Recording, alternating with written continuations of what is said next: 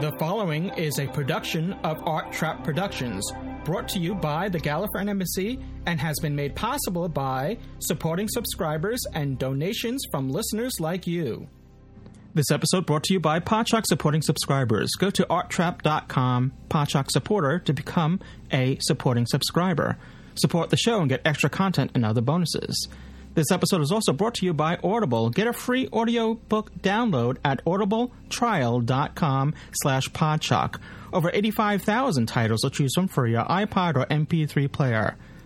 This episode is also supported by the Podshock Podcast Companion app for the iPhone, iPad, and iPod Touch, now available in the iTunes App Store. Live from an acid bath jacuzzi, it's Doctor Who Podshock. Doctor Who Podshock. Okay, well, let's do it. No, whatever it is, if it's valuable, send it to us. For the best in all things Doctor Who, it's Doctor Who Podshock, the podcast all about Doctor Who, the longest-running science fiction television program, with Louis Trapani. Hello. Ken Deep. Hello. James Norton. Hello. News. fabulous. Reviews. Oh, no. And fan mail for James. 40,000. Doctor Who Podshock from the Gallifreyan Embassy. You know, that guy James was really cool. Oh, yeah, we blew that. I'm the Doctor, and who are you? You know the drill, people. Acid visors down and locked. Well, the acid potency stats have definitely dropped below the mean during the last quarter. Prettier than a computer, isn't she? Give her a buzz. Ooh. What's that? Buzz.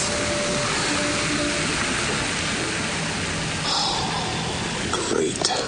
Sorry, Buzzer. You're dead. This is a right pain in the arm.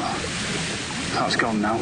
Gotta write this one up for the boss. Those Sue's caused a bomb. I think we've got to talk about what just happened back there. When you're doing your report, it wasn't my fault. She took a swing at me.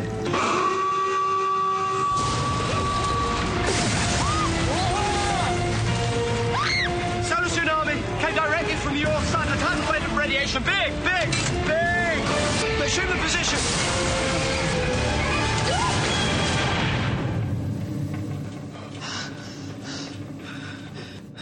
Expert landing. A monastery, 13th century. Oh, we've gone all medieval. I'm not sure about that. Really? Medieval expert, are you? No, it's just that I can hear Dusty Springfield. These fissures are new. Solar tsunami sent out a huge wave of gamma particles. This is caused by a magnetic quake that occurs just before the waves hit. Doctor, look. Yeah, it's a supply pipe. Something corrosive. I think we're here. This is it. Doctor, what are you talking about? We've never been here before. We came here by accident. Accident? Intruder alert. There are people coming. Well, almost. Almost coming. Almost people. Three. Halt and remain calm. Who the hell are you? Well, I'm the Doctor and this is Amy and Rory and it's all very nice, isn't it? Hold up.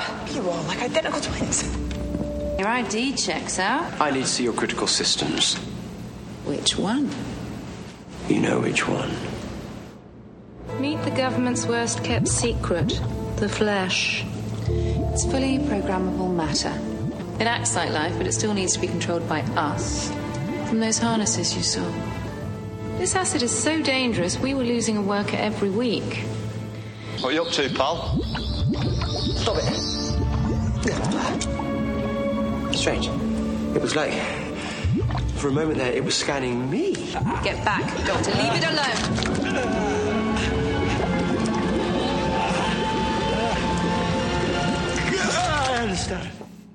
The Gallifreyan Embassy presents Doctor Who Podshock, episode 247. This is Louis Trapani, and joining me on this episode is none other than Dave A.C. Cooper across the pond. Hello, Dave.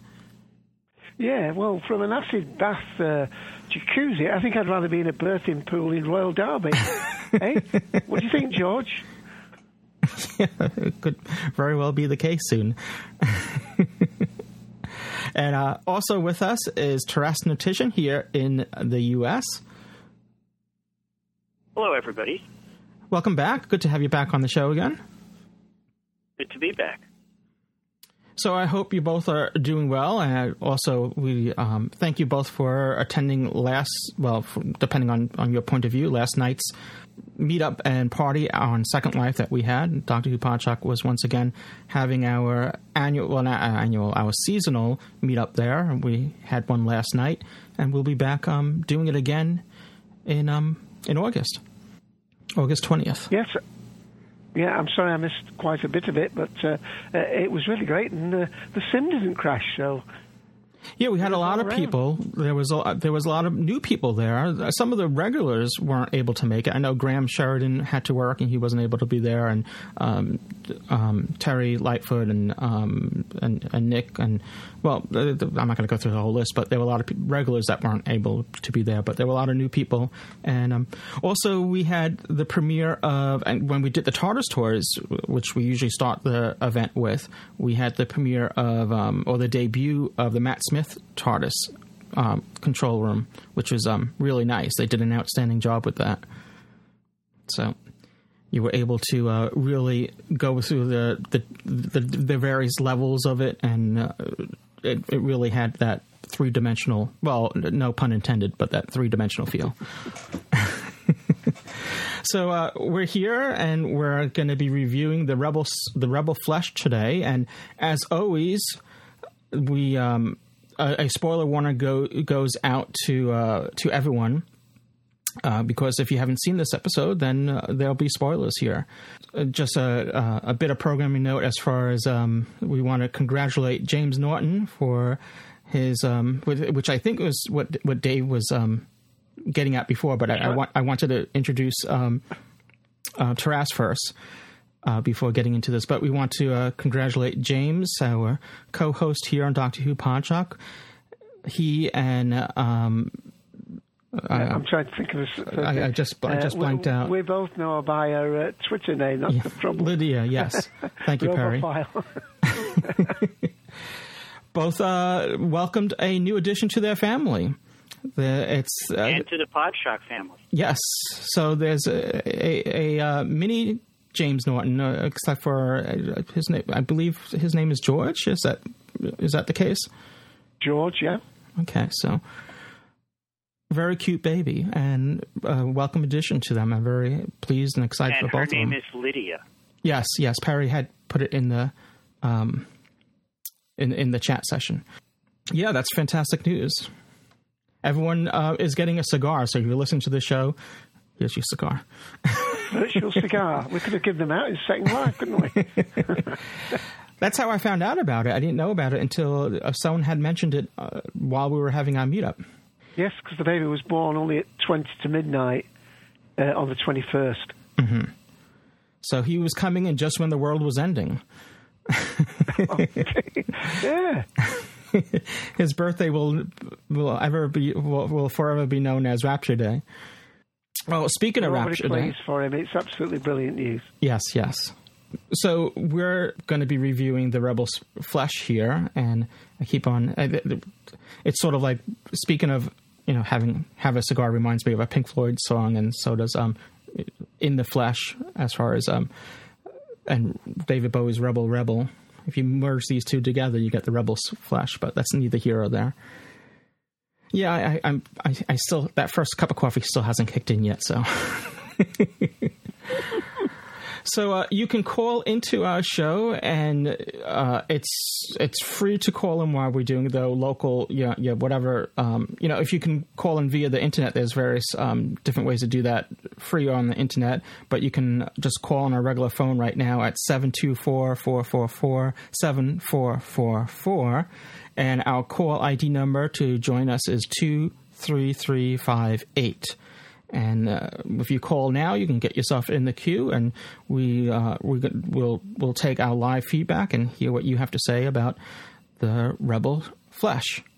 The Rebel Flesh. It was directed by Julian Simpson, written by Matthew Graham, and it stars. They have a good cast of guest starring roles here, including I think it's Marshall Lancaster, who's from who you may Ashes to Ashes, Life on Mars. Our listeners may be familiar with him from Life on Mars and Ashes to Ashes. So speaking of, see, we come full circle. Speaking of David Bowie and David Bowie songs, see, I knew there was some sort of reason behind all this. Also joining the cast is Mark Boner as Jimmy, Sarah Smart as Jennifer, Rachel Cassidy as Cleves, and Leon Vickers as Dickon. So a good cast there, though. I think the Dickon character is the one who I think has the cold, is the one that's sneezing. He really...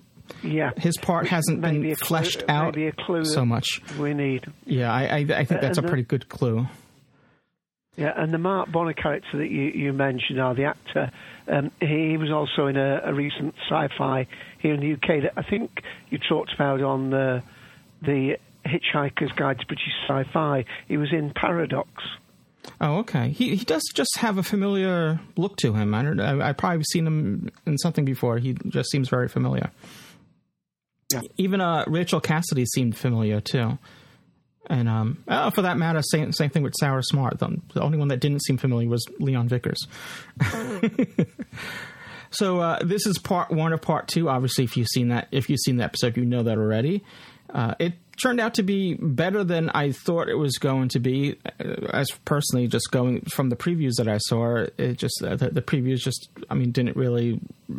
You can't really glean too much off a preview anyway, but it didn't really grab me per se. But it's a future Earth story. I don't know if I think we were talking a little bit about this before we started recording. So I think it takes place in the 22nd century. We're on Earth, yep. on a in a monastery on a small island, and they're mining acid. So I'm assuming that's for military purposes, but I didn't really realize one would mine. It's something that you would mine, but I guess who knows. But maybe after the Dalek invasion, there's acid all over the place. Maybe they're getting ready for another Nestine invasion. Yeah, but yes, it was not clear really what the acid was for, and whether it was just naturally occurring acid that they were pumping. They didn't seem to be actually manufacturing it. Yeah, I assume it was for military purposes because that's what they. At first, the assumption was that they were working for the military, and then they corrected as that no, we're contractors. So I'm assuming it's for the military, and what other purpose would the military have? I would match. I'm assuming they're weaponizing the acid in some fashion. That's just my assumption. Yeah. So yeah, they had this solar tsunami rather, and. That's something that the local weather forecasters seem to miss all the time. Well, whatever. It's science fiction. I don't understand. It's not that far in the future. How it's. I don't know. It's one of these freak things. I guess I don't know. Well, they call it a mass solar ejection. We've got Taras, the right man in here, for telling us that sort of stuff. That's right. Coronal mass ejection, solar flare, whatever you want to call it. So I think they just tried to give it a new trendy sounding name. Or make something that sounds worse than the solar flares that we're used to from our sun, right? Yeah, I know. We get these solar flares, and they warn you that they could interfere with your cell phone and electronics, but never to this degree. The sky never turns red, and it's whatever. But anyway, it did take out Quebec Hydro back in the previous century. What was that? They took out solar flares. It took out. What did it take out? Quebec Hydro, causing a big blackout in. Oh, really? It was the late 70s or early 80s. Mm-hmm. Yeah, and there are these mass solar ejections that are sort of even bigger than the prominences. But I think they were just trying to, as you say quite rightly, increase the jeopardy factor. Of course, the TARDIS looked great flying through it at the beginning. Yeah, I think maybe I don't know if it would have worked. If it would have just been more acceptable if it was another planet or something like that, that this would be something that would be something more normal, or, the solar thing, like a solar storm would be something that would be more common on another, planet outside of Earth, or if something between now and whenever time this takes place, something happens, that causes this. Well, indeed, unless for the second part it has to be placed on Earth for story reasons. It could be. It would have worked better being an asteroid around an unstable sun, because that would have worked. I mean, a reservoir of acid below the surface of somewhere like Europa, or somewhere where it's under constant strains, or Io, or some other moon like that, would actually seem a much better plot point. But there may well be reasons it could very well be placed on Earth. And that's a good point, and it's something that we should make a point of saying, is that obviously this is part 1 of part 2, and I always hate reviewing an episode when we've only seen reviewing a story, so to speak, when you only see half of it. So, we're reviewing this episode, but we can't really review the story because we haven't seen the whole story yet. So there are certain things that happened at the end of this part of this part 1 of 2 of the story that some people are speculating how this could play in the future of Doctor Who or whatever, but you can't really make those speculations until you see part 2 and how this story is going to conclude, and what's what. Technically, though, as far as this episode goes, I thought it looks great. We had, and I think, again, before we started recording, we were mentioning that it was shot on various different locations, and I think all those location shootings pay off because it looks wonderfully. The lighting is great. It's very cinematic. The effects are spot on, and Marigold once again hits all the music cues and hits all his marks, and I think the music works very well in this episode. So I think technically, it's done very well, and it does have a cinematic look to it. If you just from the various different shots and points of views and photography there, I think they produced it, and the production was done very well. Can I just make a point there? If people watch The Confidential, it's amazing that until I'd heard Dar talk about it many episodes ago, I hadn't realised about all these colour paintings that they do to give a look and feel to a show. But if you look at The Confidential and you see the little sequences that they're showing filming from a second camera, everything's got lots of colour in it. But when in the actual episode, you've got that very sort of muted colour palette that's washed out, which gave, but that carries all the way through the episode to give that coherence to it. And even though it was set in the future, it's got that medieval sort of grayness to it, where you're not expected to see bright fabrics or things like that. Yeah. Well, it takes place, story-wise, it takes place in I think the doctor said it was a 13th century monastery. So, it's a combination of combining, future technology with old Earth relics or, structures and whatnot. So I think it with that, it worked very well.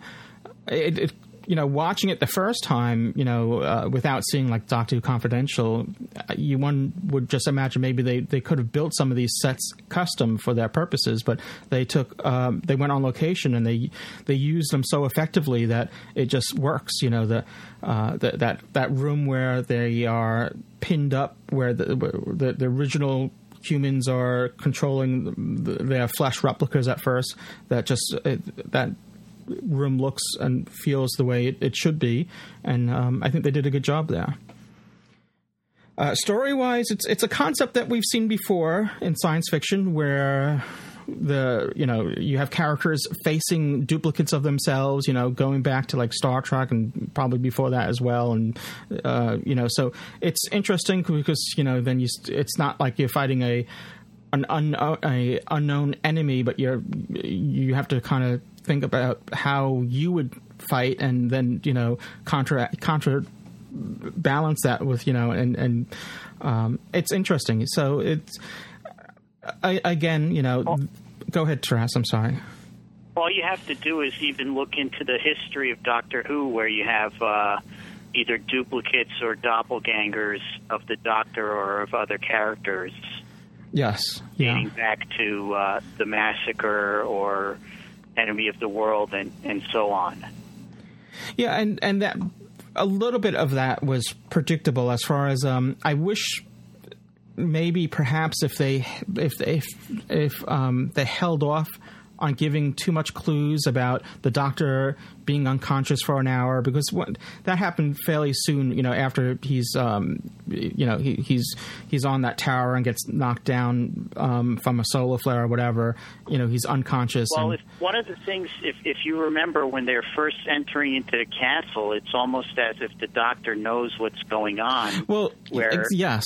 Amy asks, almost coming, when he says almost, and then he goes, almost people. Yeah, he definitely knows more than he's letting on. So there's more that the Doctor knows about this than either. We're left as the audience not knowing either whether or not. We know Stephen Moffat likes to play with time sometimes, so it opens it up to different possibilities. Whether or not the Doctor is just familiar with this, has been here before, has been in this time period. Obviously, he time travels. He knows about this, but I think it's more than that. I think there's more to it than that. And this is also another pastiche of the Frankenstein story. Yes, yeah. Generating life from a blast of energy. Yeah, so this artificial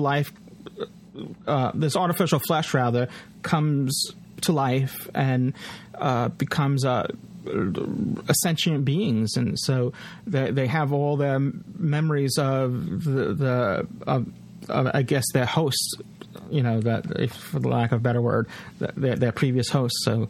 Yeah, it's interesting. This artificial flesh also creates clothes as well, so that they made a point of saying that in the dialogue too. Because again, we if you're listening, we know you've seen this already. So in the end, when it's revealed that the Doctor has a doppelganger, he's fully clothed as the Doctor as well. So let's see what else. What else is what other points shall we make about this? The eye patch lady once again makes another appearance. This is sort of the crack in the wall that we kept on reappearing last season. This is the reoccurring thing, and it's only Amy that's seeing it. So it's definitely something that's directly connected with Amy. So one thing that I really liked in this episode was the inside joke to Rory realizing that he almost dies in every episode. Yes. Welcome to my world. Well, it has a double meaning, really, because we find out later that she is the artificial flesh. So he is sort of welcoming, to his world, to the real world in a sense. Yeah, well, it's got double meaning, hasn't it? Like Tara says that he's so used to dying, or indeed that, as you say, some people are still not totally convinced that Rory is now fully human. Yeah. So I guess it's my kind of takeaway from it so far. I enjoyed it. It was good. It was and again, until we see the second part, I really can't give a overall impression of the story or whether I liked it or not. But so far, this first half of it, I enjoyed it. We'll have to see what happens. Dave, what was your take on it? Well, first of all, I found it slightly confusing at the beginning because, and I don't mean confusing in the much as me being thick and not understanding it, but I mean, I wasn't sure about, like I said, about this being on Earth, and yet they apparently seem to be mining acid. The funny thing about because the trailer that we'd seen, as you said, you can't always go from the trailer. The trailer had seemed it was going to be a very dark episode, and in some ways it was, but it actually started off with a very sort of jokey scene. I mean, one of them nudges the other, over the top of a bath of acid, and the sort of, not being very serious at all. Yeah. Of course, that causes one of the characters to fall into the water, the buzzer character, and then there's all the joke, I can't feel my feet, I can't feel me, I can't feel, my arse has gone now. I mean, you're thinking, well, what are we in for here? And just the way they took that. Right away after that, the Jennifer character, the Flesh version, denies pushing Buzz. Yes. Later on, so it's like that little seed there of what is this character going to end up doing. Yeah, and undoubtedly, of course, because one of the things is when they're explaining, when they go into the room where they are all in these cages, or in these beds, and Rory makes the guess, well, I suppose these are the almost people. And then we find out that as you say, the Jennifer character is the only one that isn't a ganger.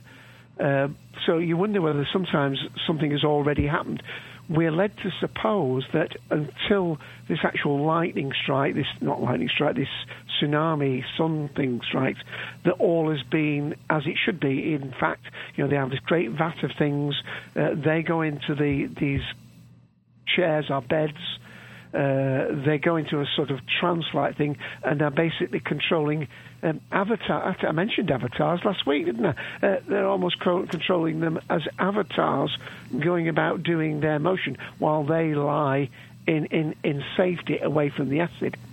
But then they start to play with that. We get a little bit confused. I think deliberately, by the way, by the writer. So some of the confusion was to, what they were doing. I mean, was this acid underground and it was a naturally occurring acid and they were mining it, or what? So there was some confusion about not giving me clarity about where the situation was. Some of the other confusion was I can't even say the word, but obscuring what was really happening there. But there were lots to like about it, but I did. Once I saw that tower with the cockle on it, that frightened me a little bit. I thought a little bit Idiot's Lantern with that. I was a little bit concerned. I also had it pointed out to me earlier that there's a slight resemblance to the Daleks in Manhattan, as much as in the second part of that, where you've got these creatures that are the people that are being bred to be Daleks sort of rise up against the Daleks. So you have this sort of basically they're a slave race in a sense, aren't they? And that the Doctor, when he examines this flesh, and by the way, didn't we all think, when the Doctor, we're all saying, don't put your hand in it, don't put your hand in it. If you get a copy of you, we're in trouble here. And I think most people were thinking that, and more than that... But didn't he put his hand on the alien bogies 2 episodes ago? Good. Yeah, good. But that was accidental. I mean, he was just actually sort of pouncing about, telling everybody what he knew, and he's sort of leaning on the table, I think. But the other thing is that when he goes out towards his TARDIS, and then one of the things they make an absolute point about is that this flesh not only can be formed into the human shape and form with all the characteristics and hair and everything, even down to the clothes you're wearing at the time, the clothes you're wearing. And, of course, when the Doctor goes out and he steps in this acid and he has to very quickly get rid of, and I think it was Charlie P79, he's not here, is he, because he'll want to say it himself, we now know that the Doctor wears size 10 shoes. Wide. A little snippet. Huh? Wide. It's 10 size. The point is, most of us must surely have been thinking, well, that's going to be the way we're going to differentiate any change. That's what went through my mind as well, since, as I said before, they can replicate clothes as well, so... Yeah, well, did you not think? I also thought, is it Robots of Mars, which is the one where Sarah Jane has a robot that takes a place, and the Doctor Invasion. Android Invasion. Sorry, thank you. And the Doctor knocks her over, and she falls to the floor. Sorry for those people who haven't seen this episode. We're talking about a Fourth Doctor story, just for those that aren't familiar. Right. But he noticed, because she didn't have she had a scarf on, and she shouldn't have had a scarf on, or something around there. And it was because of the fact that her clothes weren't as he remembered them to be, that he knew that it was not the real Sarah. So that was a nice little nod, I suppose, to classic Who. There was another couple of audio references. You've already mentioned that one that Rory says about "Welcome to My World," but the actual Clee's character says, "This is my factory, my rules," which is exactly the problem the Doctor had with the ship's captain last week. You can't step in here. 2 weeks ago. Yes, it was the Doctor's wife last week. So that was one point. What else? I like the phonograph in Monastery, where we haven't had that since the Time Meddler, where the meddling monk was using a gramophone in a monastery. Well, it's interesting because this is supposed to take place. This takes place in the future, a couple of centuries in the future, I think. So that there's the technology. They're not playing MP3s or CDs. They're playing with this, like you said, phonograph or. Well, that was something I thought of because he mentioned when one of the characters Buzzer sees the stack of cards. He said he stacked the cards up, and he said, "Well, like who taught you?" And he says his grandfather. You wonder whether how many generations these people have been there. I mean, they may be being deceived. They think they've only been there, on one term of office, but yet they're still interested in very old-fashioned music and so on. I mean, do we know whether the actual ones that are supposed to be real people are themselves not gangers, if you know what I mean? Mm-hmm. They've been there so long. So, obviously, you quite rightly pointed out to us that being the first for a two-parter, some of the things that take us out of the story may in actual fact be there because they pay off in the second part. I agree about most of the special effects. I think there were some very good special effects, especially the very subtle ones where the Jennifer characters pleading with them are saying, that she is human, and as she's sort of pounding her chest, saying she's human, her face switches between this fluid-looking material and the real Jennifer, and almost as though she's pounding herself into shape. But yeah, I did not like the scene at the toilets where, because to my mind, they'd said how much of a replication these were of a human. Indeed, they were living flesh. So I'm assuming they've got skeletons and this, that, and the other. Now, where I can believe that they're in this sort of semi-state of flux and whatever, and I didn't mind the rotating head bit, but that sort of serpent-like snake neck of one of them, or to Mr. Fantastic type move. Yeah, I mean, I'm sure. Well, let other people speak, but the point is that for me, I didn't particularly like that. But I quite enjoyed this episode, and I've got sorry, I've got the British Film Awards, and I've just seen River Song in the audience. Oh, it's a bit of an it's quite a bizarre moment. I've just got the TV on, and there's River Song. So it's River Song, not Alex Kingston, but it's River Song in the way. Alex Kingston. Well, I'm kidding. And for Ian, she's looking very nice. Right. So it's a science fiction-y thing, and I think I should have enjoyed it more. But I think I will like it more. It reminded me of episodes like 42. And it also reminds me of another science fiction series. I'm not going to spoil it, but if anybody here in the room has seen the BBC series Outcasts, there was some sort of familiar ring to it in that. But I'll let Taras have his thoughts now. But yeah, I think it really could be a good two-parter. Oh yeah, one more thing I just say. I did feel as though the writer had made the fact that he was going to end on this really big cliffhanger of stepping out of the darkness, the doppelganger, the ganger of the Doctor. And because he didn't want to introduce that earlier on, he wanted that to be the cliffhanger. I felt as though we all felt that was coming perhaps before it arrived, and maybe not long-time Doctor Who watchers were that surprised at that point. But really, it did leave an absolute great cliffhanger, but perhaps that could have occurred earlier, and then we could have moved the story on a little bit more. But all in all, the chap who wrote it, the chap who wrote the Fear Her episode, I believe even he was hoping that fans would warm to him having Fear Her not getting universal acceptance. Well, also you need to remember that Fear Her was a last-minute replacement for an episode that couldn't get done in that season. Yeah, it wasn't too bad an episode, Fear Her. I think the young actress, sorry to put her foot, but the young actress that was the main character there was one of the rare occasions when the casting hasn't been good. We were mentioning it even last week. The actual casting of child actors has been phenomenal during the course of Doctor Who since it's come back, and maybe that was one of the less good decisions. Mm-hmm. Taurus.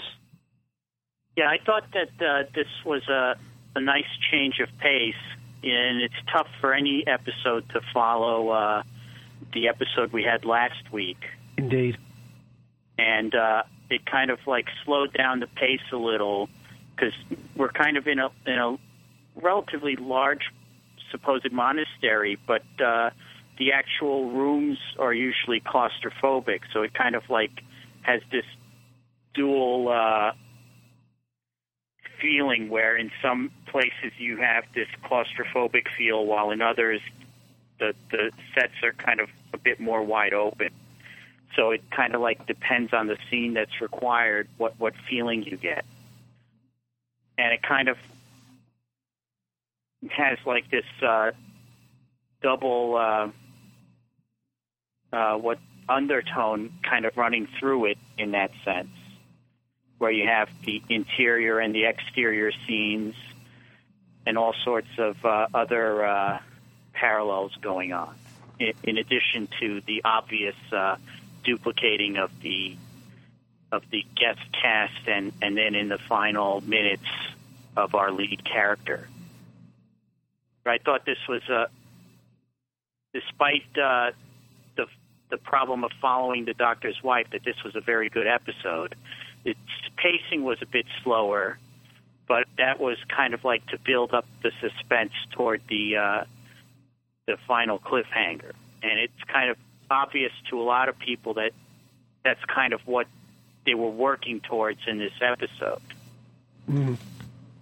Yeah. All right. It's difficult, isn't it, when you have a story that basically, I could almost have seen this done as a special, like The Waters of Mars, that sort of thing, where it perhaps could have been told as a 90-minute story, but 70-minute story or whatever. But again, we don't know what's to come. The story's certainly building, and it's got the ingredients of a classic show. But I've got a feeling this is what they call a slow burner, really. I've got a feeling that, like Gridlock or 42 and ones like that, they're one of those ones where the more you watch it, the more you'll catch, because there were some quite a lot of dialogue things. Yeah. And it was quite interesting the way it was filmed. Again, this is Charlie P. here. He was commenting on the fact that, like, when they go into the monastery, you see them walking past a little porthole wall in the brick wall, and you see Rory peering out, and you get that sense as though, this is an episode being watched, either being observed, and it was very familiar to the sliding door thing that the eye patch lady is referred to, and I believe in the actual closing credits she was referred to as the eye patch lady. It was, yes. Which I was calling her that as well, so I was kind of surprised that that's what they're calling her in the credits. But as far as that hole and peering through that, I just took that as foreshadowing, because later on we see Rory peering through that hole, looking at the flesh version of Jennifer. Yeah. Plus, it's interesting how Rory's character develops in this story, where we have a vulnerable female character looking to Rory for assistance, and he grows a backbone. Yes. Yeah.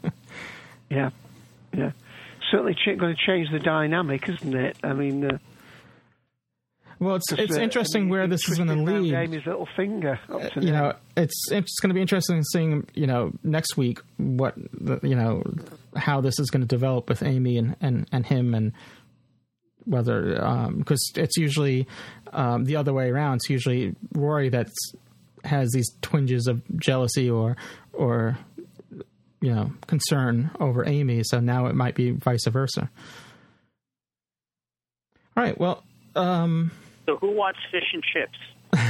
Yeah, and there's a lot going on in the chat. I mean, difficult to read it all out, but Perry G puts, Rory might be sympathetic because since he remembers being plastic.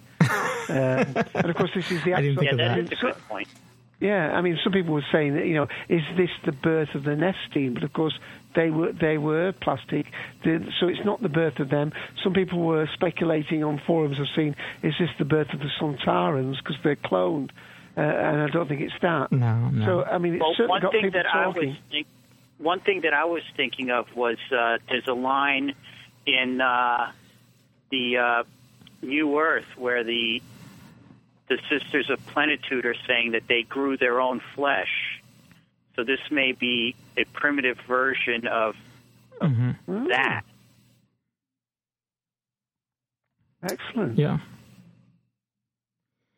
All right, well, we're going to get to people in the queue. We're going to play another clip, and I should remind people about our phone number here. You can call in during the live show while we're recording live. If you call in while you're listening to this after this podcast goes out, we won't be here, but right now we're here. So if you're listening live right now, it's 724-444-7444, and the call ID number for the show is 23358. And also, we just made a mention of the chat that goes on while we do our live shows. If you log in to TalkShoe.com while we are doing the live show, even if you don't want to, call in, you can just listen to the show live and be a part of the chat that goes on. There's a chat room that goes on simultaneously with our show, and you can, participate that way too. All right, so. And I should also remind people that we'll be taking Podshock supporting subscribers. We'll get preference in the phone queues. So if you're a subscriber, you'll be bumped up in the queue. Where's Jen? I haven't seen her, I swear. But look, I'm her. I'm real. You're a copy. We've worked together for 2 years. I work with Jennifer Lucas, not you. Okay. The flesh was never merely moss. These are not copies. The storm has hardwired them. They are becoming people. This circus has gone long enough! Oh, great. You see, that is just so typically me. 40,000 volts would kill any one of us, so I guess she'll work on gangers. They're monsters. Mistakes. They have to be destroyed. Give me the probe, Cleve. We always have to take charge, don't we, Miranda? Even when we don't really know what the hell is going on. You stopped his heart. He had a heart! Jen? What happened to Buzz will happen to us all if we trust you! Wait, just wait! Idiot! Wait! Look at what you've done. Cleves. If it's war, then it's war. It's us and them now. If we want to live, then it's time to go to war. Cleves. The most fortified and defendable room in the monastery. The chapel. Thank you. Only one way in, stone walls, 2 feet thick. You've crossed one hell of a line, Cleves. You've killed one of them. They're coming back. In a big way. Rory? Jen's out there. She's out there and she's on her own. What, if she's got any sense, then she's hiding. Rory! I can't leave her out there! Rory! We're fighting ourselves. Yes, it's insane, and it's about to get even more insaner. Is that a word? Show yourself! Right now! Doctor, we are trapped in here and Rory is out there with them. Correct in every respect, Pond. It's frightening, unexpected, frankly a total utter splattering mess on the carpet, but I am certain, 100% certain that we can work this out. Trust me. I'm the Doctor.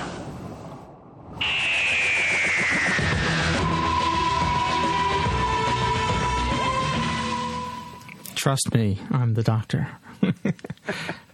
And it's going to get even more insaner here. I love that. Yeah. Well, now that makes those posters mean a lot more.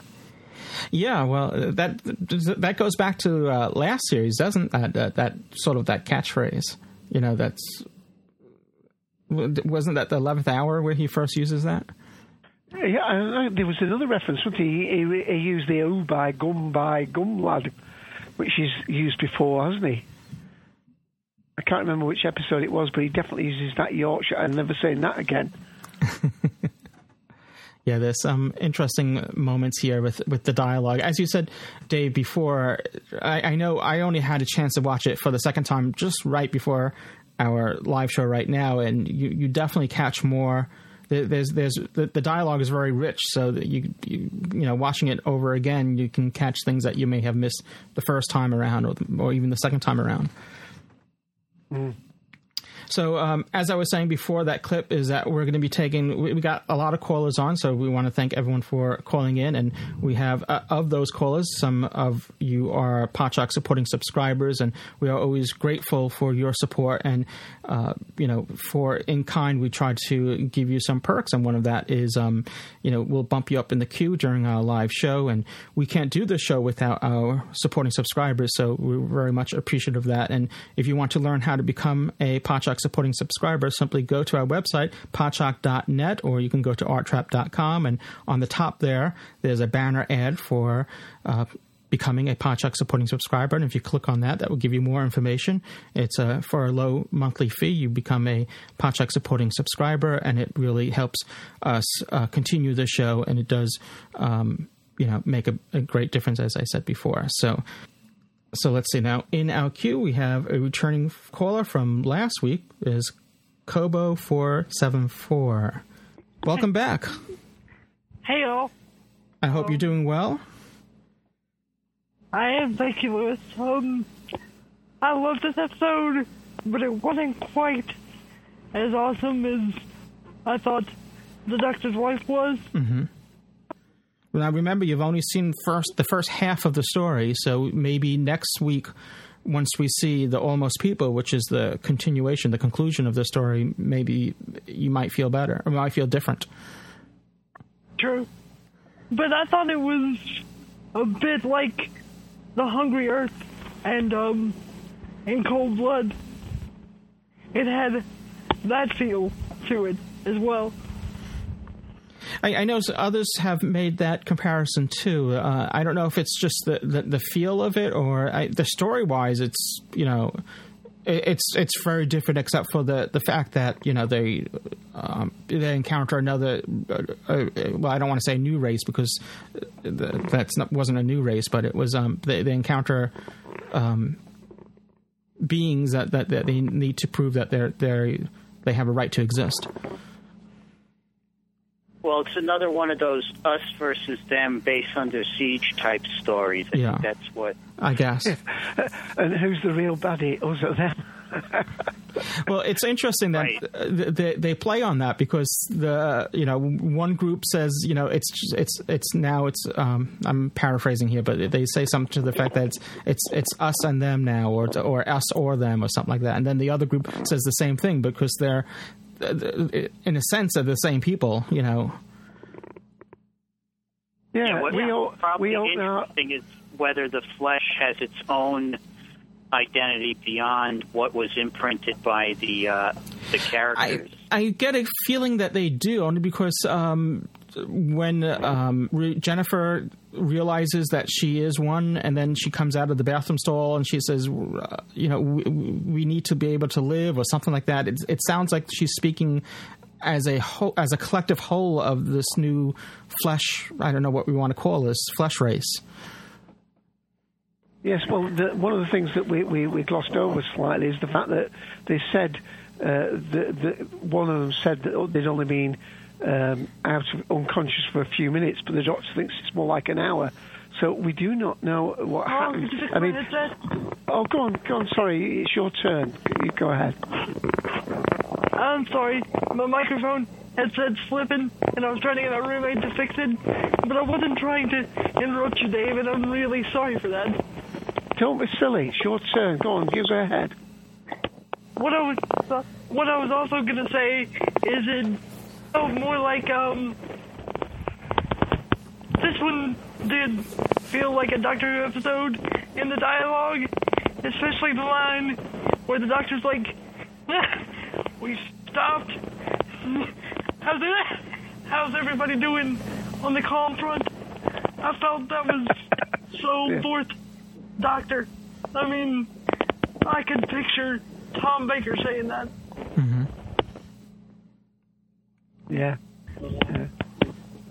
And, like you said, this episode is so rich with the dialogue. Like, as soon as the Doctor steps outside the TARDIS, he's like, "Oh, good, a cockerel." I love cockerels. That was amazing. It almost felt like something the second Doctor would say. I find Matt Smith's Doctor encompasses many of the reminders of previous Doctors on occasion. He definitely does seem more of an aggregation of past Doctors, isn't it? Where each Doctor that we've had prior to him seems to have had, tried to take one element of a character and be more that take the persona in one direction. But I must admit, Matt, maybe I don't know, but it's like 11 Doctors in a sack, isn't it? Really. Yeah, I don't know if that's a conscious effort on his part or Stephen Moffat's part or if it's just coincidental. Or if it's just the writing kind of pulls that out of him. Mm-hmm. That's what I was thinking too, because one of the first things Stephen Moffat said when he became the head writer is it's not 10 different people or 11 different people playing the same Doctor. It's the same person. 11 different versions of the same man. Yeah. We need to remember that. That's a good point. Yeah, and I think Stephen Moffat tries to emphasize that since he has taken over as lead writer and executive producer of the series, that it is the same person. So that's why, I think we do get these nods to previous Doctors more often now and recognition that it's the same person, Even in last week's story where he talks about how, what he said when he first saw the TARDIS, and I made a mention of it in our show last week. It was just, I don't want to say humorous, but it was just, it brought a smile to my face imagining the first Doctor saying that those words. So what else did you think about this story as far as, what we've seen of it so far? I thought the cliffhanger could have been really great, but did they have to telegraph it so much? Really? Saying the Flash I'm agreeing with you. I think they did telegraph it too much. I think anybody who's at all into Doctor Who we thought, well, we know what's coming now. I mean, he's tempted fate. It could have been perhaps kept from us a bit more, I think. Yeah, I thought the same thing. For me, I think the big tip-off was once he realized he was unconscious for longer than what they were saying, and to me that was the big clue for me. And I think maybe if they didn't reveal that so early on in the episode, maybe it would have worked better, or it would have been more of a surprise. I don't know. It's hindsight is 2020. Or maybe that's the obvious thing to distract us from something else that's going on in this episode. It could be. Yeah.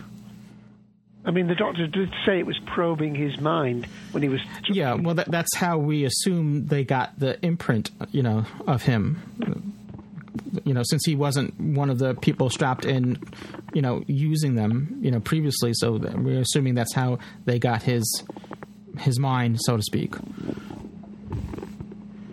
And also, could the Flash be the one killed by the astronaut? Well, we don't see that. That's what I was alluding to before. We, until we know how the story concludes, we don't know what happens. You know, we can't really start speculating about the character's future until we know where their story goes. You know, until we see the Almost people next week. You know, it's hard to speculate. You know, I think at the end of next week, if we know, you know, if there's, we'll be better suited to make those type of speculations. I agree, but I know it's fun. It's fun to speculate now, but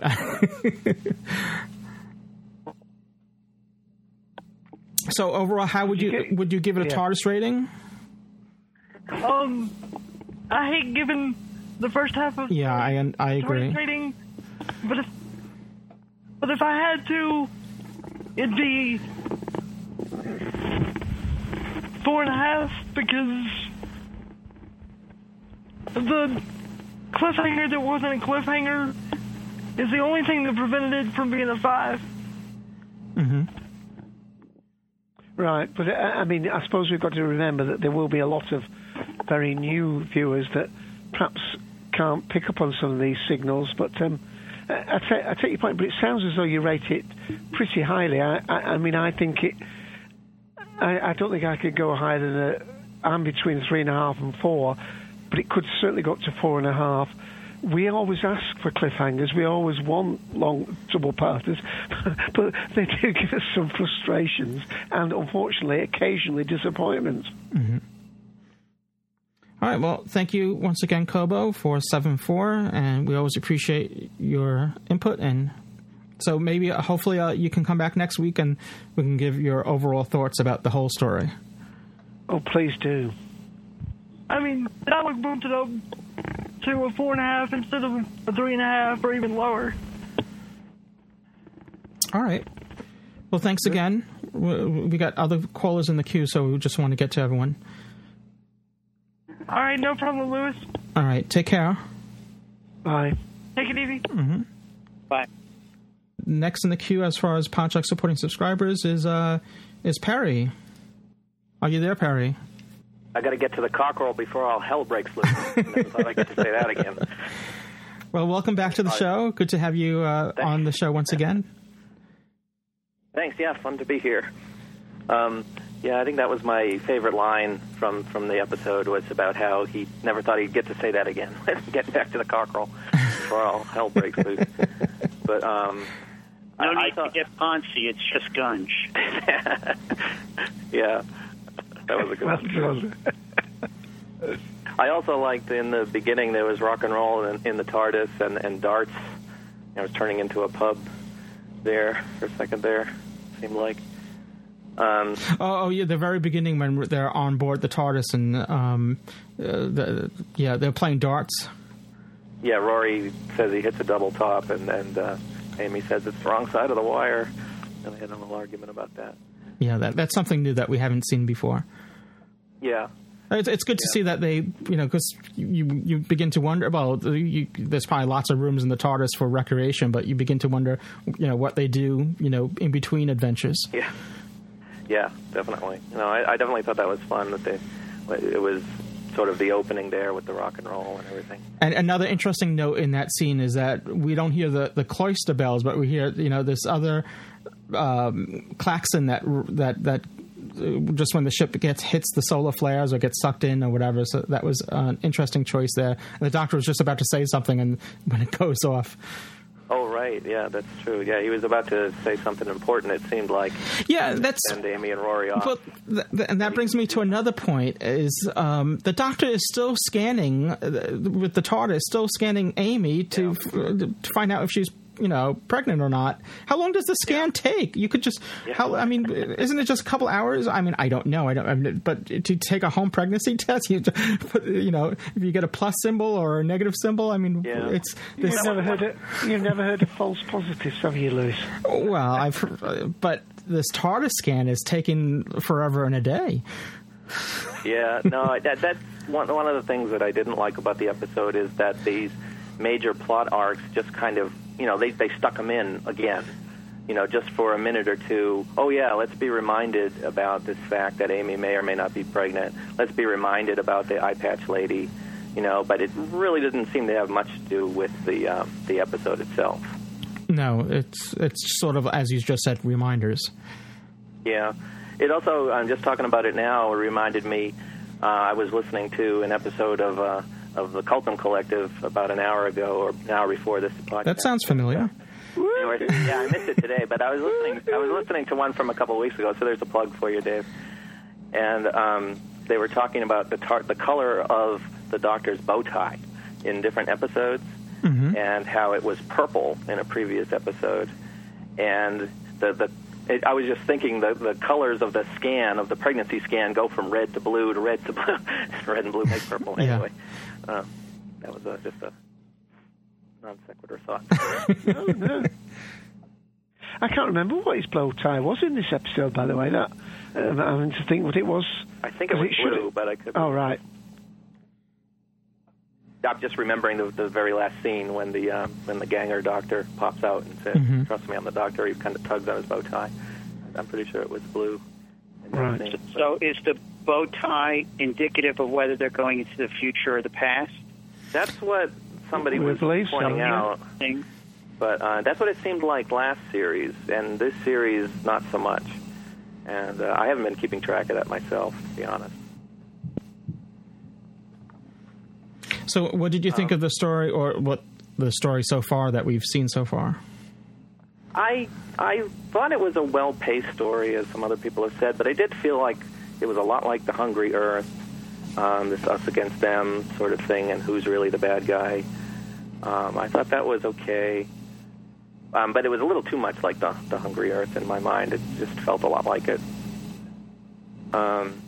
I was a little bit confused about why Rory was so concerned about Jen as opposed to Amy or himself. And then I just realized, in the chat that it's probably because Rory remembers being plastic.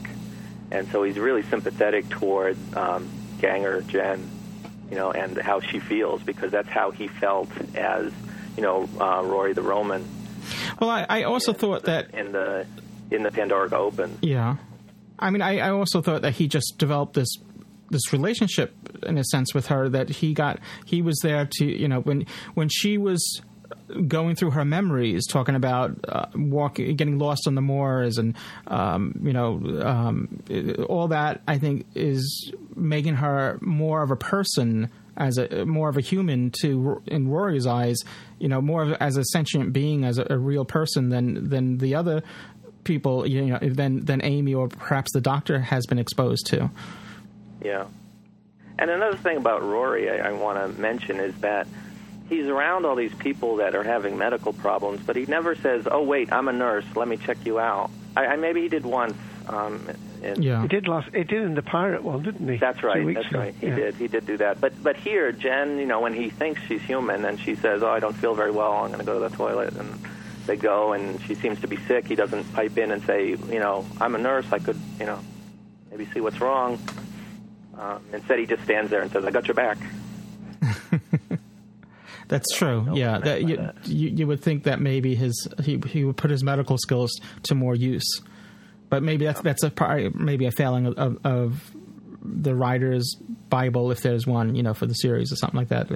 As far as having the writers work that in. Yeah, you feel Harry Sullivan would have definitely done that. Yeah. Oh yeah. That's true. I'm also very interested to find out why or how the Doctor is so familiar with this technology, because he keeps talking about it. Well, somebody pointed out he already knows that they're almost people coming. Well, that's the whole thing, that we definitely know the Doctor knows more than he's letting on, than we know in this story. Yeah. So I think that will hopefully be revealed in the next episode. Yeah, I mean, my wife pointed this out. She was the first person to say this out loud yesterday, but she said that, it's one of these flesh or gangers that get killed, at the beginning of the season opener, the series opener, and not, the real Doctor. It's the ganger of the Doctor. Well, that's what people are speculating. But again, I want to hold off on that until we see how the story concludes. Yeah. What if it could be that they're trying to make us think that it could be, and take it in a totally different direction. Yeah. You never know. But I have a feeling that this idea will come up in the second half of the series. So at least the flesh will come back, and the idea that the Doctor knows about this technology, it kind of hints at the fact that maybe he's dealt with it before or will be or something. Yeah, again, I'm not arguing against it or for it. I'm just saying we just need to kind of at least wait and see how the story concludes before jumping into that speculation. Yeah, I don't usually like wildly speculating, but that one kind of rang true. And we did have the old in Canton, Delaware, whatever, saying that is most definitely the Doctor, and he is most definitely dead.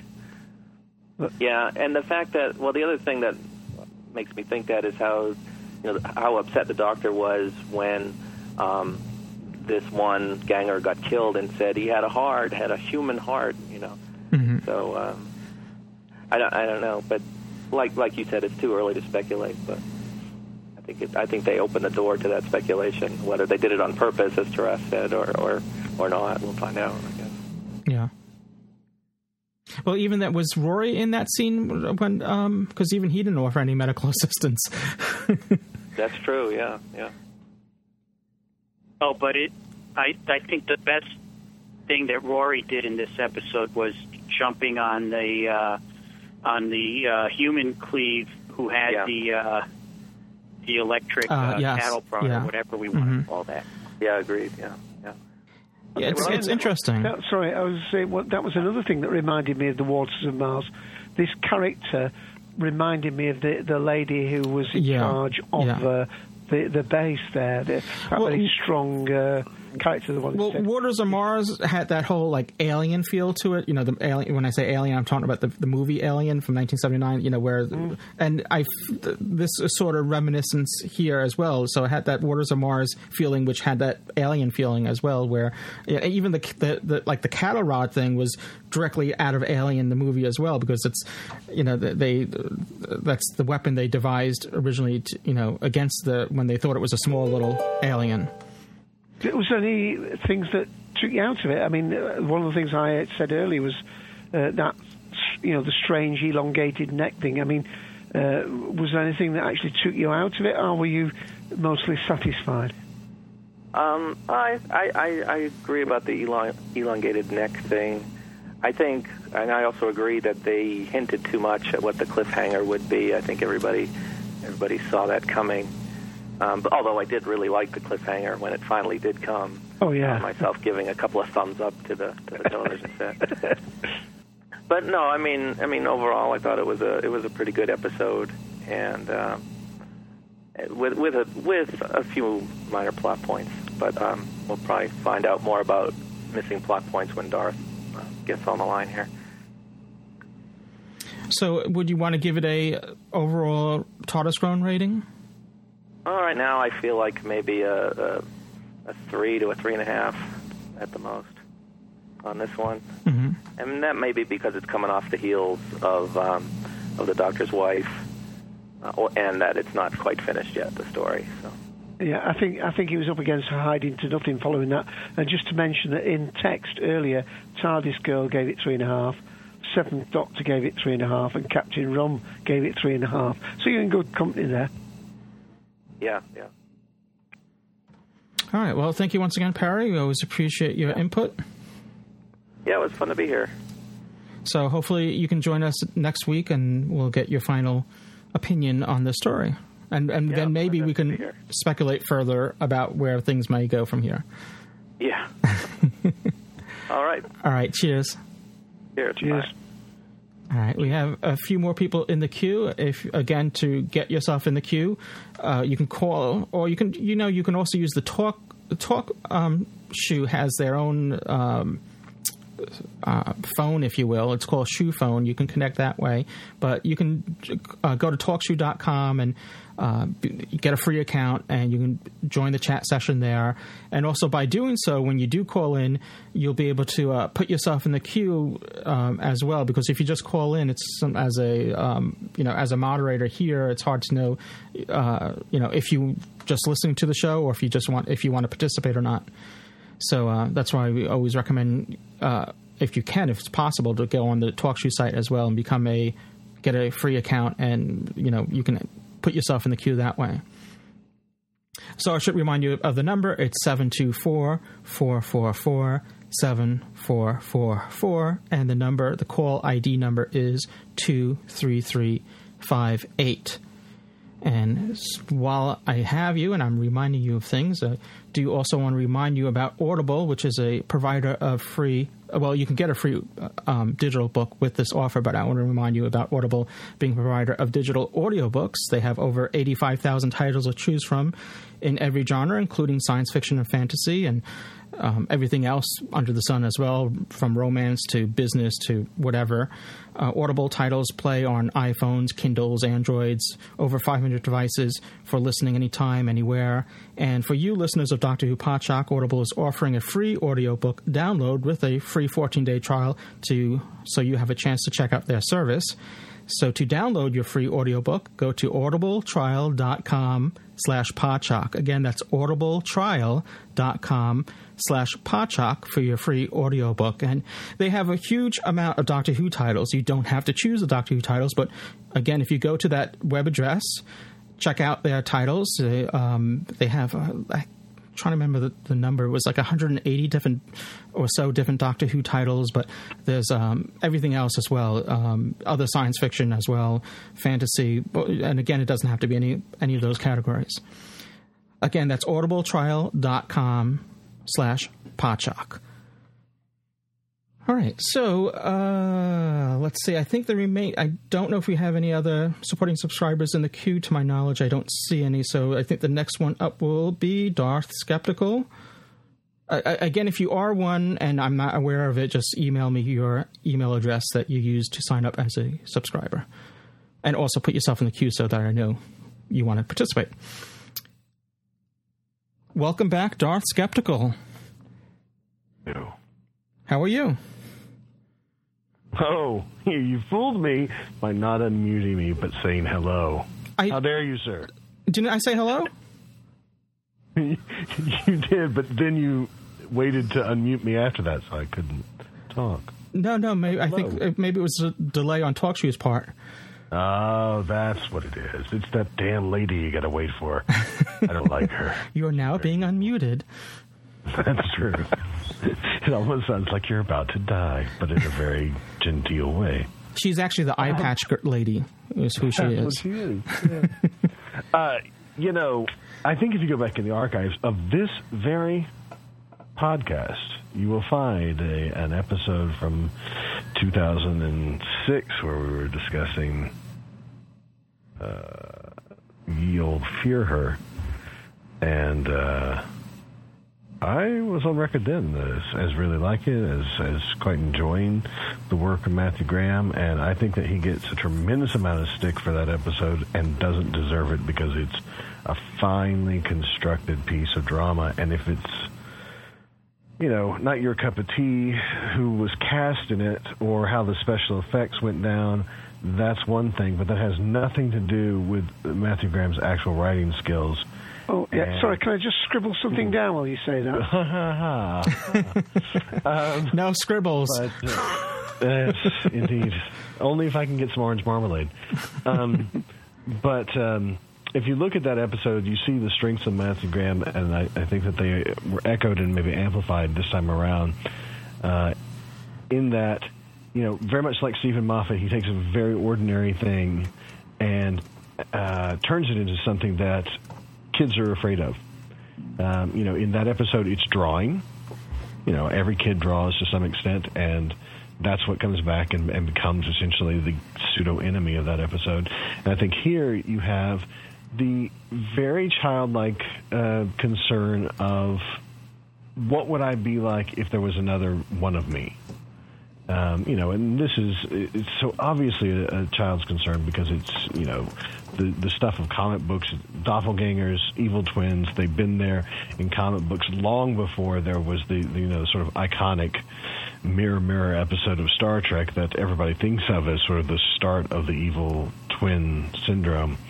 And I think, this is very much like what Stephen Moffat is doing with Weeping Angels, where you take a kid's game, a kid's obsession, and you turn it into something that you're going to be afraid of. But I think this was incredibly effective to me because I was actually scared at a couple of points because I didn't know what the hell was going on. I thought I had it figured out, after the teaser, and that it was going to be very, I don't know, in a sense, kind of lame, kind of just an exact copy of the Battlestar Galactica. I don't know if you're familiar with Battlestar Galactica, but you know how there are those humans that are in the sort of bath water or whatever that are connected up to the ships that allow them to do the jumps. Yeah, the Cylons. The Cylons. The humanoid Cylons. Right. Yeah. And I thought it was kind of going to be, something like that where you're downloading a person into a new body and that whole thing. But, it wasn't that. I mean, he kept turning the mythos of the doppelganger on its head so that at the end of the day, this isn't quite like Blade Runner, though it's reminiscent of it. It's not quite Battlestar Galactica, though it's reminiscent of it. It's not quite, I think we'll find out, Enemy of the World, though it does give probably Matt Smith the chance to act, in a different way. And so I think that's incredibly clever. And another strength that I think that you see if you really objectively look at Fear Her is this amazing talent that he has, Matthew Graham, of establishing good interpersonal relationships amongst the TARDIS crew. That he didn't create those characters. They're characters that were served up to him on a platter, and he had to use them. But I think that the writing of the Rose 10th Doctor relationship is extremely strong in Fear Her. And it encapsulates what that relationship is about in less than the time that the episode has to run. And you find out neat little things about each one of those characters within the context of Fear Her. And I think here, too, you're getting, new things. In Fear Her, one of the cool things was the very first shot of the TARDIS materializing and how the Doctor misses it slightly and has to, turn the TARDIS around by 90 degrees so that they can have access and get out of the door. And of course he claims in this episode that he's good at parking. Well, there's that. But the thing I was thinking of is that, here what we see is sort of an innovation about the interior of the TARDIS. That, we have that lovely scene where there's rock and roll going, that there's a dartboard, which I just thought was cool. That, they were doing something, kind of casual. Maybe we'll go to get fish and chips right now. I just love that we got a little bit of the mundane and ordinary life inside of the TARDIS, because you don't see that much. You got to think, how do these people become friends if they're not spending time together while they're traveling around in the TARDIS? Yeah, that's what I was saying before with Perry, was the same thing, that I enjoyed that aspect of it. Absolutely. But this is the second time in 2 episodes where we have the Doctor trying to get rid of his companions. Well, there's that. I mean, there's that lovely thing that's going on both in the writing and in Matt Smith's portrayal of, he's not telling you the whole truth. That there's something else lurking there under the water. And that's very clever. That makes you hang on to every word within the episode, since we established very soon, within the first 30 seconds of seeing Matt Smith, that he is playing this game of obfuscation. And so, for me, I was completely at rapt attention trying to see what other little clues that he was going to give. And maybe I'm a little bit slow when I watched this episode, but I didn't particularly see at the outset of the episode that the end of the episode was going to be a reveal of the Doctor as a doppelganger. I thought that initial scene where he's being, I guess, investigated by the flesh substance in the vat could have gone a lot of different ways. It didn't necessarily mean that it was, creating a new Doctor. So I was a little bit surprised by that, although I think it was telegraphed for me a little bit before the end. But not, you have to. Beginning. I would imagine when you saw the hand and it was saying, "Trust me." That probably had to tip you off right there. Well, I would have thought so as well, but I mean that's not completely at the. That's towards the end. This is pulling another thing from the Daleks in Manhattan episode, where the energy went through the Doctor and contaminated the Daleks, the human Daleks. So this is kind of like the energy going through the Doctor again when he was fiddling with the controls at the top, and probably infected the flesh. I think that's a very good point. And, I think you and I, Taras, if I remember correctly, we both rather enjoy Dalek in Manhattan, so I don't mind that backlink at all. But there are just so many extraordinary things here. And, we do have to point out a little bit of behind-the-scenes stuff, because I got to tell you, if you don't watch that Doctor Who Confidential regularly, because it's hard to get, or just because you don't have the time of day, or whatever. To me, this is one of the best episodes of Doctor Who Confidential, because they spend so much time with the director, and he's explaining this shot of using motion control cameras. It's extraordinary. I mean, it's extraordinary, first of all, that he establishes that Doctor Who has never used motion control cameras before, ever. I find that extraordinary. My mouth literally hit the floor. I thought they used it for that model shot in Trial of a Time Lord.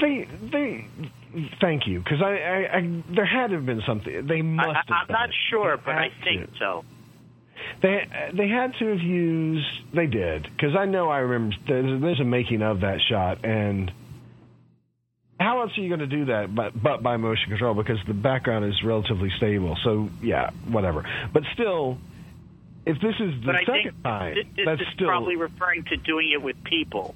So that adds an additional layer. Well, I mean, I think his exact phrase was, since Doctor Who Return with Christopher Eccleston, because he does use that phrase. So in BBC Wales terms, this is the first time that they've used motion control, which is still, frankly, amazing. Because motion control is not like the big expensive thing that it was back when you made Star Wars and you invented motion control. I mean, it's relatively commonplace to use it. And it's extraordinary that this is the first time. And what's even greater about it is you wouldn't know at all. I mean, it's so seamless. Well, that a lot depends on the director and the director's comfort level with that sort of technology. And I would say that's why people disagree with how good the effects were. I think people only notice effects when they don't work. I mean, I think, as you were saying, that this is an effect that works so well that it passes you by and you just watch the story. Mm-hmm. And I think, obviously, Lewis, you have an affection for Earthshock, or else this wouldn't be called Podshock. And Earthshock, of course, directed by Peter Grimwade, and he's got a reputation for having been a very technically minded director who maybe didn't pay as much attention to soothing his actors' egos or addressing their concerns as much as other directors. But the thing about it was, he was able to get an incredibly complicated shoot done in 1981 with Earthshock that probably no other director was able to do. And what strikes me about watching this episode of Doctor Who Confidential is that I forget this, Julian Simpson, our director this week, projects a Grimwade vibe. And that's not derogatory, because I have a great deal of respect for George Lucas, who is another somewhat reticent director, but who absolutely understands story better than almost anybody else in the world, and understands how to use technology to achieve a good storytelling effect. And there was just something about the way in which this guy, Julian Simpson, is explaining his use of the motion control camera and other things as well, that just led me to believe this guy is on the ball. This guy is in a different class as a director than other people that we've seen come through, than even Richard Clark, who we saw last week. And I just really liked what he got out of the actors, and the actors were fabulous. I think we talked a couple of weeks ago about you have, who's the guy from Downton Abbey that was in the Pirates episode. Oh yeah, the captain. Help me. Who is this guy? Hugh Bonneville. He's the big name dude of the first part of the season, right? I mean, he's ostensibly the biggest name guest star that they had. Hugh Bonneville. Hugh Bonneville, exactly. That's what I said, yeah. That casting got a lot of play, right? But for me, the big star is the girl who's playing I forgot her name. I forgot Sarah Smart again. Jennifer. No, not well. She's a pretty big star too. Rachel Cassidy, who plays Cleves. That's the one, Rachel Cassidy. She is, she's from Moving Wallpaper, which is a really funny. It's sort of like the 30 Rock, sort of a behind the scenes slice of life drama or comedy about how they make a comedy show or whatever. And to my mind, she's higher profile than Hugh Bonneville just because I've watched some stuff that she's done. And for me, she's the best guest cast that we have, I think, had this season, even including Mark Sheppard, who really didn't get as much to do as I would have liked him to do in the first two episodes. But, she's clearly the linchpin of whatever's going down, because she creates the war that's going to happen. Mm-hmm. I just love the way that she instantly creates character. You completely believe it. And so when you get to the point that I think you just played a clip that had it in there, where she says to herself, "Oh, that's so typically me," you buy it. Yeah. Because you've already met, she's created that character so successfully that there's nothing else that woman could have said at that point but those words. And I think that she just has done a bang-up job. I know, I agree. I think, and she did it so efficiently as well. She didn't have a lot. If you were to examine how many lines she had or whatever, it doesn't amount to much. But with that, even with that scarcity of lines, it's still. I mean, it fleshes. I don't mean to. No pun intended. She really fleshes out her character. Yeah, done very well. That's true. And I guess I'll leave it there because there are other people in the queue. So for me, I have no problem in saying just this one episode I've enjoyed so much, and especially in concert with The Confidential. I didn't need The Confidential to understand the story, but I think The Confidential was especially effective at telling us, like, actually being an episode of Confidential. Because you know how sometimes episodes of Confidential are not really that much about the making of that episode. Yeah, sometimes they go off on something else. Right, but I think that this one is one of the best episodes of Doctor Who Confidential for actually telling you stuff that you needed to know, and it even has a recurring guest, because we saw in Confidential the return of Charlie the Badger. Yes, the lovely little puppet that we were introduced to in the Confidential webisodes that happened around the time of A Christmas Carol. Yeah, that was Matt Smith's Christmas present, and it was great to see him back again. And I hope that he returns in future episodes. And Matt Smith doing his voice. Like he's actually developing a character for that thing. Anyway, fabulous episode. It's, for me at this point, it's a 5, and I don't really think that I would rate it lower next week, even if I don't like the conclusion, just because I really have enjoyed the entire experience of this week. Well, I just want to also just make agree with you about the Doctor Who Confidential, that really needs. I mean, it's unfortunate that here in the U.S. it's not really seen as much, and a lot of people are unaware of it. And I wish maybe BBC America had picked that up as well. Well, it's available on their site in a cut-down version, because I don't think that they have the rights globally for all the music that's used in the full version. I don't think a lot of people are aware of it to begin, as a whole. I think most, if you were to, survey most U.S. viewers, that they may not be aware of that it exists, maybe on the DVDs, but they don't know that it's like a full-fledged, episode. Well, hopefully some of them will know now. Well, let's hope.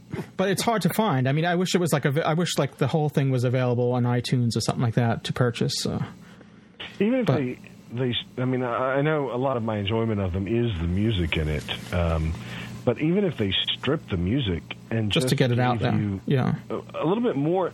Like, the problem with the confidential cut down is that they focus on whatever it is they want to focus on in the editing process to get it down to 15 minutes.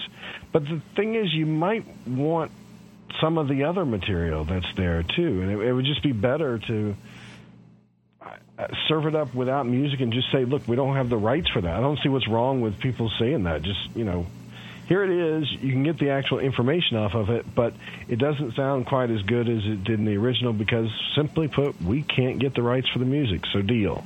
I like how they were available for the specials on iTunes. Oh, yeah, that's right. Yeah, and the point is they do when they make these things, they do them multi-track, so I don't think stripping out the music is as difficult as it might appear. No, it's dead easy. They specifically do that. Yeah. Sometimes the music is like part of the mood they're trying to set. Well, exactly, but particular piece. Right, but like in this one, the very opening shots, there's music having to do with ice, and they're showing, they're trying to establish very quickly we are in a cold place right now. The fact of the matter is, you don't need it. I mean, it's nice, it does enhance the mood, but at the end of the day, it is a factual program. So just give me the facts. Let me have the entire facts and just tell me, put a little graphic up at the front. This should have music in it. It doesn't. We're sorry. Yeah. Okay. It's just because, modified for overseas viewing or something like that. It doesn't, whatever. Just to get it out there. I mean, to cutting it out completely is throwing out the baby with the bathwater. Anyway, isn't it? That's the point. Yeah. All right. Well, thank you once again, Darth. We're going to get to the final couple callers in there, and hopefully you can join us next week about which is titled "The Almost People," which is the conclusion of the story. Now there's a 2-week delay. Lewis. Is there? You mentioned that right at the beginning. Whoa! It's not coming out next week. No, not in the calendar. Not on BBC America. Really? BBC America is not showing it next weekend. Yeah, Saturday. It's on Saturdays, but all right. Well, no, I wasn't aware of that. Well, Charles probably can explain it better than me. Is it going to be on BBC UK? Yeah. All right. Yeah. Oh, yes, indeed. Yeah. All right. Well, then there's unfortunately. I mean, we still have a show scheduled for next week. As we should. All right. Well, mentioning it. No, I didn't. I'm glad you did. I wasn't aware that BBC America was delaying it. Well, they usually don't broadcast new programming on Memorial Day weekend because then the ratings would be useless. I don't understand it myself, but okay. Well, most people do family stuff on Memorial Day weekend in the States. At 9 o'clock on a Saturday night? I can't. It's Memorial Day weekend. I can't watch Doctor Who. Well, if you're out of town, then you're probably not going to be at your TV set. I just never seen Memorial Day as a family holiday, but we're going down a rat hole here. Let's let's get back to a badger hole. Yeah, a badger hole. Quote the controversial. All right, thanks again, down Darth. A hole with an acid pipe. Cheers. Next up is, and I do have to apologize. This is Mark Goodacre, who's known as Resident Alien in our chat, and that's why I didn't recognize him at first, but he's a supporting subscriber. I would have had him on earlier, so apologies there. Welcome back to the show, Mark. Hello. You don't need to apologise at all. I'm sort of doing yard work and things while I listen. That's brilliant. I'll be really brief, but can I pick up just on the BBC America thing, because one of the things about being a British expat living in the US is this whole stress about how do you consume your Doctor Who? Do you get it on the kind of the naughty route of doing VidCons and things, or do you support BBC America? And I always try and do the BBC America thing. Well, just before you go any further, a lot of people, including myself, don't have access to BBC America as far as their cable provider doesn't carry it. So, what I like that they're doing this year is that they're showing up on iTunes a lot sooner. Last year, it was you had to wait 24 hours after it was broadcast on BBC America before they would show up on iTunes or Amazon. Now, I don't know exactly when, but within a few hours of broadcast, they're appearing on iTunes. I think today is pretty late. Yeah. Was it? Yeah. I couldn't find mine yet. Yeah. Yeah, I mean, that's a plus. And then you can watch it all the way through. So I think the thing about watching it on BBC America is that you get to a dramatic moment, and it does people that haven't seen this in BBC America won't know this, but it does the kind of the TARDIS scream as it goes into the ad break. And it really, you go, well, it's been 10 minutes and the episode's finishing already, and it catches me every time. And there's a couple of things that are really beginning to grate with BBC America as well. And I feel bad saying this because it's fantastic that we've got same-day broadcast. But one of the things is that they have this little intro before the opening credits where Amy kind of sets the sort of backstory of the last year or so. And that takes you right out of it because I like to, go straight into the opening credits from the pre-credit sequence. And then another thing... I don't know why this time they're doing that. I don't know if it's just to get new people familiarized with it, but it just seemed... I wasn't aware, since I don't have BBC America, I wasn't aware they were doing it on a weekly basis. I knew they did it originally with the season opener. I think they're doing that for all the foreign sales, because I think I heard that in Australia and New Zealand, I think they have the same thing. Yes, they've done it in other countries, yeah. Oh, okay. Do you know, I think it was missing in the second episode, if I remember rightly. I think it was missing, but then it's back again for all the remaining episodes. So, I can cope with that. But this time, we also get these little insider looks. Like during the ads, it does like a really, really, really mini confidential, like kind of 30, 40 seconds or so, usually Stephen Moffat or Matt Smith apparently sort of saying something about the episode. And this time they mistimed it. They put the wrong insider look in the wrong ad break. And so you're actually watching spoilers for the episode during the episode itself. Oh, it's really shoddy. I mean, that kind of stuff is easy to fix, isn't it? I mean... I feel like writing to them and saying to them, look, send it to me. I'll check it for you. So that was kind of disappointing a little bit. But unfortunately, that's not the first time. I think with Sci-Fi or Sci-Fi, whatever, had done that where they had they showed trailers for the part 2 of a story during part 1, which gave away too much. Oh, yeah. I mean, this one, it was, they basically, it was the insider look, it was about Rory and Jennifer. And there was a whole thing about how we're going to give Rory this relationship with Jennifer and, and there was two little clips of things we hadn't seen yet. And I thought, we were all sighing away. And then they played it again the next advert, so they'd obviously... I don't know whether they'd realised they played the wrong one or what, but so that was a bit poor. They should just save that for the end, after the episode's over, then play it, Yeah. And the thing is, it does take you out of the story to have them explaining it while you're still watching it, Yeah. But still, they're minor gripes. I mean, the overall thing is I'm pleased that BBC America are doing it. That's great. It means that there's much more of a vibe about Doctor Who. So, around here where a lot of people have got BBC America, lots of people can get it quite easily on the local cable. It means that, people are watching it same day. You can chat. In the past, you'd have to think, okay, where are they up to on BBC America, and try and work out where they were, So that's kind of good. But I didn't enjoy this episode as much as everyone else seemed to. I think part of the problem for me is that I have a bit of an aversion to seeing, big vats of, the kind of alien goo type stuff, electronic goo. Simply because, we've seen it so often before, and I don't think it's a particularly clever idea. It's not, it's not something that, is a sign of kind of brilliant, writing or anything. It's just that image. Mm-hmm. And I'm afraid for me, it always reminds me of that film Carry On Screaming, where you have Odd Job and Odd Job Jr. getting created out of the big tub of goo. So I find that a little bit, I find that not so easy to cope with. But I think one of the reasons I enjoy, listening into these live Podshocks and call them collective as well earlier on is that, I realise that I think, oh yeah, you're all pointing out things that I'll be able to look for next time I watch it. And, listening to you all, I'm beginning to think, maybe there's a bit more to it than I thought. But it was I don't know, for me overall it felt like a bit of it was another Base Under Siege episode, which we've had quite a lot of since The Return 2005. And I didn't feel that huge amounts actually happened. I'm really wondering whether this could have been a one-parter. What has actually just happened in that episode that we've seen over 45 minutes?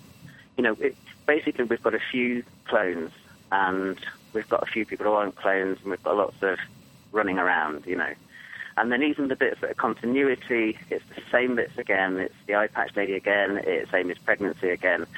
So, I don't know. It certainly wasn't for me a dud episode. It wasn't a really poor one. But I'm finding this series overall a bit of a roller coaster. I'm kind of really high from the first two.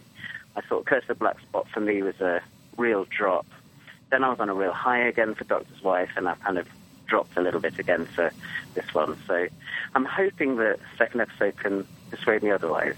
But I realise the show's been going for a long time, so I'm happy to sign off there. I think I'll give this one a 2.5, something like that, but with the possibility of revising it in the light of next week. Well, hopefully you'll be back with us next week when we review the Almost People and give us your final, summary of the whole story. All right. Well, thank you once again, Mark. Cheers. Cheers. Cheers. Cheers. Okay, last but not least is TARDIS Girl. Hello, welcome to Doctor Who Podshock. Hello. How are you? I'm doing pretty good. Very good. What did you think of the Rebel Flesh? I thought it was okay, not the best story. I thought the plot line was pretty weak, and I thought it was a little fast-paced, and then went to slow pace really quickly for me. Mm-hmm. Like, how the next solar tsunami, I guess, went, and then the aftershock, I thought that was a little too fast-paced, and then went quickly back to slow, if you know what I mean? Yeah, the pacing changed from that, from one to the other. Do you think, some of us thought that it was basically time to make sure that you had that big reveal at the end, and that probably influenced it? Sorry. I like the revealer, but I think, how they went into it was a little too confusing, especially to viewers who aren't really like little kids who aren't really that into Doctor Who that much. I don't really catch up on what's actually happening. Yeah. Yeah, it was never explained. Well, I mean, it explained that who they were pumping the acid from, but it never explained, you've got this island thing. Looks a bit to me like Mount Michel, that one of those little islands between the UK and France that's in the English Channel. And just a little tidbit. I'm sorry, go ahead. But I do want to add something to that when you're done. Go on. No, I was just going to say if this was if this was built in the 13th century on a little island, how would they get the supplies in the 13th century, to this little island to build a monastery like that? I mean, just the stone and Malta. No, I actually appreciate because they built monasteries were always built in easy to fortify and safeguard ways. That's why they're always on these precipices and then the one in South America, which is not monastery but a religious, they actually were built in inaccessible places because that was the best form of defence. Because you're not actually going to, if you're a monk, you're not actually going to start fighting people with swords. So your best defence was to have unscalable heights. So don't underestimate primitive man. Yes. Yeah. I'm sorry. So TARDIS Girl, continue on. Oh, Dave, I think I interrupted Dave. No. Let's hear what TARDIS Girl has. It's okay. I When I was on the talk show, and I noticed how some people were a little confused at the very beginning. Mm-hmm. Yeah, I was. I thought that the flesh was basically a safe way for, I would say, normal humans. A safe way for them to work around the oil, because plastic doesn't really react that much to oil, I think. Do they? Because I thought it was like a safer way, just in case, like, if the flesh dies, they can still live. Yeah, that basically because they were losing a person, a human, before this once a week. So now that's the reason why they were using these flesh doppelgangers, if you will. Yeah. I mean, they could have just as easily used androids or whatever and controlled them that way, but, like robots. But, I mean, I guess it wouldn't have worked for the story, if they did. Yeah. But also, the only big thing for me in this episode that really caught my attention and confused me a lot was the whole Amy pregnancy thing. And if you notice throughout the episode, the doctor's really worried about her. Like, he keeps looking at her, and Amy's like, what? And well, I still don't know if he knows, because that test is still going on, but, he's concerned, and I think he said, I don't know if it was last episode or the episode before that, he always worries about her. Yeah, I know that he always worries about his companions. Like in the last episode, he sent them to TARDIS, but in this episode especially, he keeps looking at her, and he isn't really much worried about Rory as much. Well, there's definitely going to be more in this whole series. There's going to be more about her, about Amy. She's going to play more into this, because this whole thing with the eye patch lady, that only she's seeing her really, and I think, whatever this is going to turn out to be, it's going to be centered around Amy. And even last series, it was, specified that, it's all centered around Amy, really. And so I think that whole thing hasn't been resolved yet. Yeah. And also, sorry. What's very interesting is you have both the doctor knows something about Amy and Rory knows something about the doctor, and they're each not telling the other. Yeah. Isn't it true that after this next episode, Doctor Who won't premiere again until the fall? Yeah, they're taking.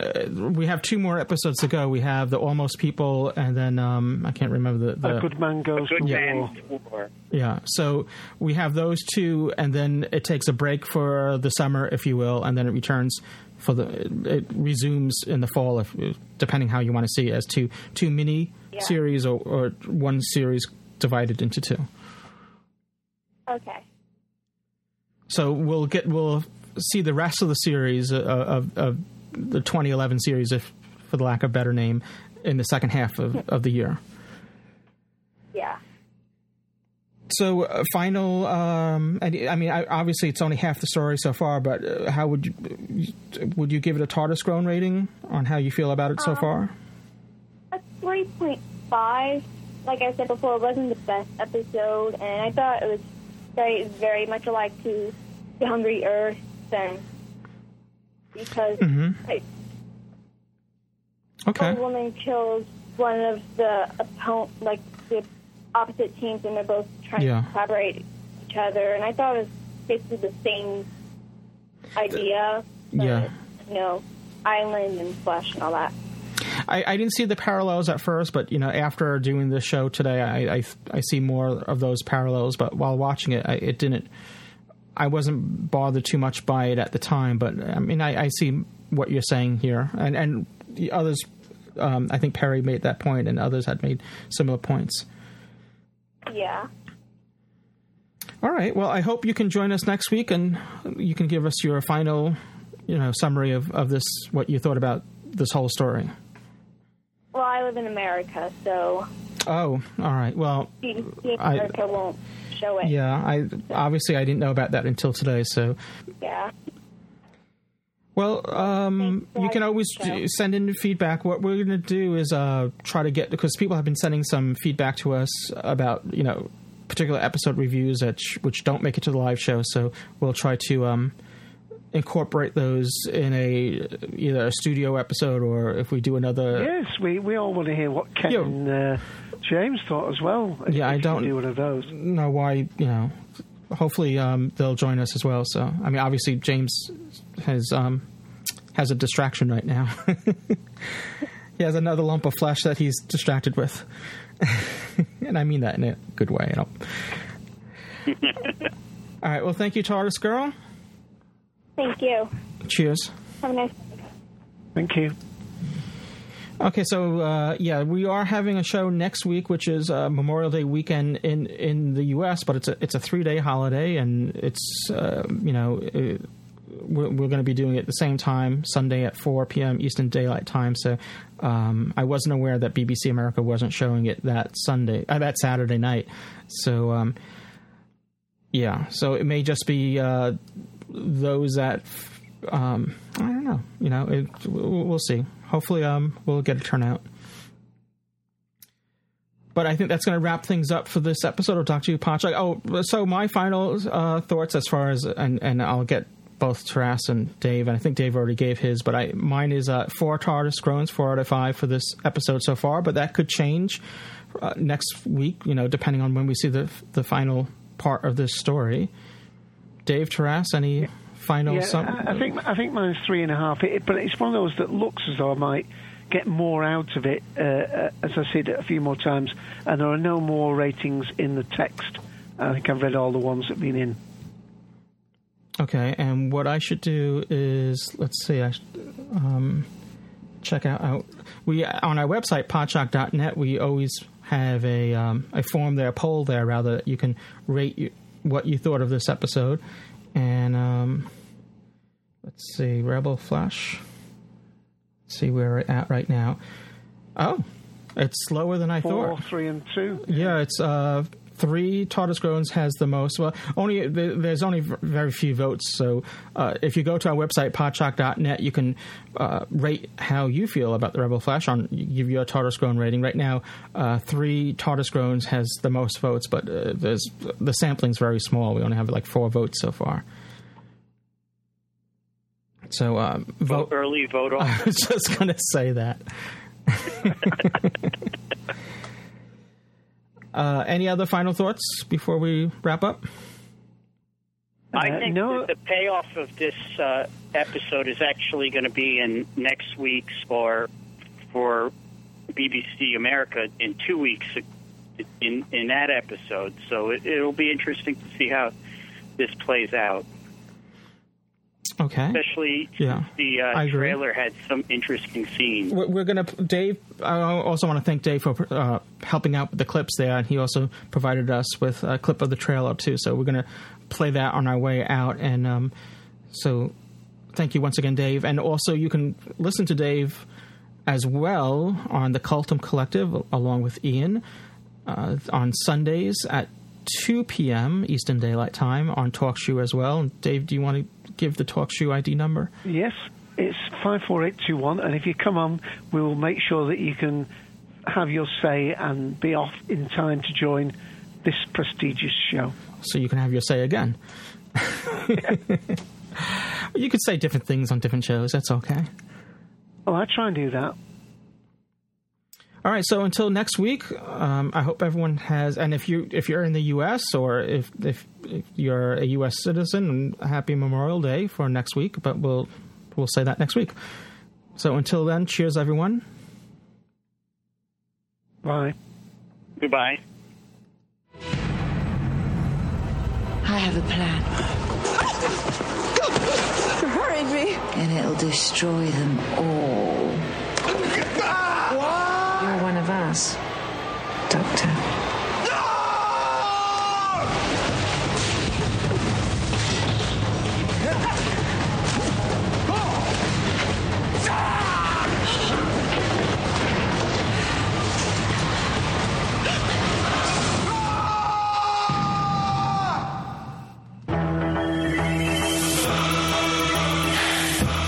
You've been listening to Doctor Who Podshock, presented by the fan-run GallifreyandEmbassy.org. Doctor Who is owned and trademarked by the BBC.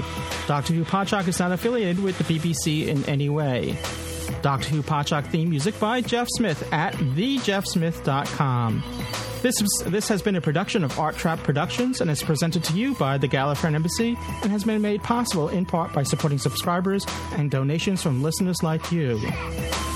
This episode was also supported by the Podshock Companion app, available for iOS devices in the iTunes App Store.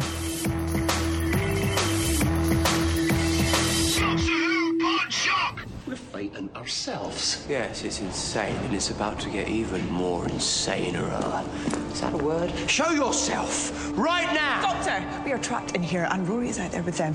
Correct in every respect, Pond. It's frightening, unexpected, frankly a total utter splattering mess on the carpet, but I am certain, 100% certain, that we can work this out. Trust me. I'm the Doctor.